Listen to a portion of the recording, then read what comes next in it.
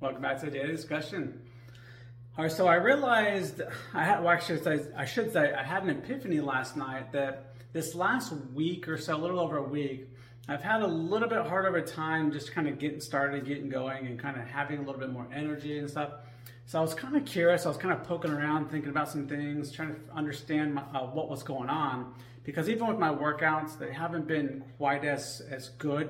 I've gotten through them and I've done fine, but I had to kind of push myself a little harder to just even get started and kind of get to them. And I was really kind of frustrated with that. And I was like, well, maybe I'm just hitting a plateau. Maybe I'm just something else going on. And then it kind of dawned on me, it's really only been about a week. And for about 3 weeks before that, I was going really strong. And the only thing that really changed in that time frame is that I was having sweet potatoes every single day for those first 3 weeks, or for those 3 weeks that I was really strong. I was doing kind of purple potatoes and Japanese sweet potatoes, and then a mixture of that with just regular sweet potatoes every single meal, or I should say breakfast and dinner, first meal, last meal for me.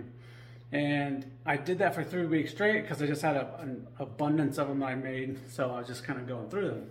Well, for this last week or so, I went away from them just to kind of change things up a little bit and get something else.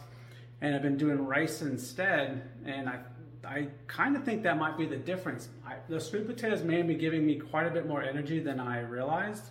And not just energy, but also brain power, where everything was just a little sharper, a little crisper. I was just the brain fog wasn't quite as much there. I didn't have to push myself quite as hard and really generate more motivation than needed.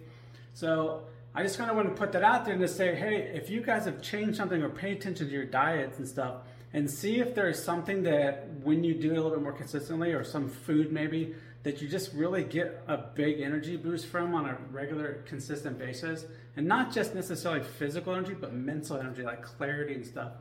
Or is there something conversely that if you do intake it or ingest it, that it really drags you down and gives you brain fog and makes you really kind of have to search harder for words and stuff?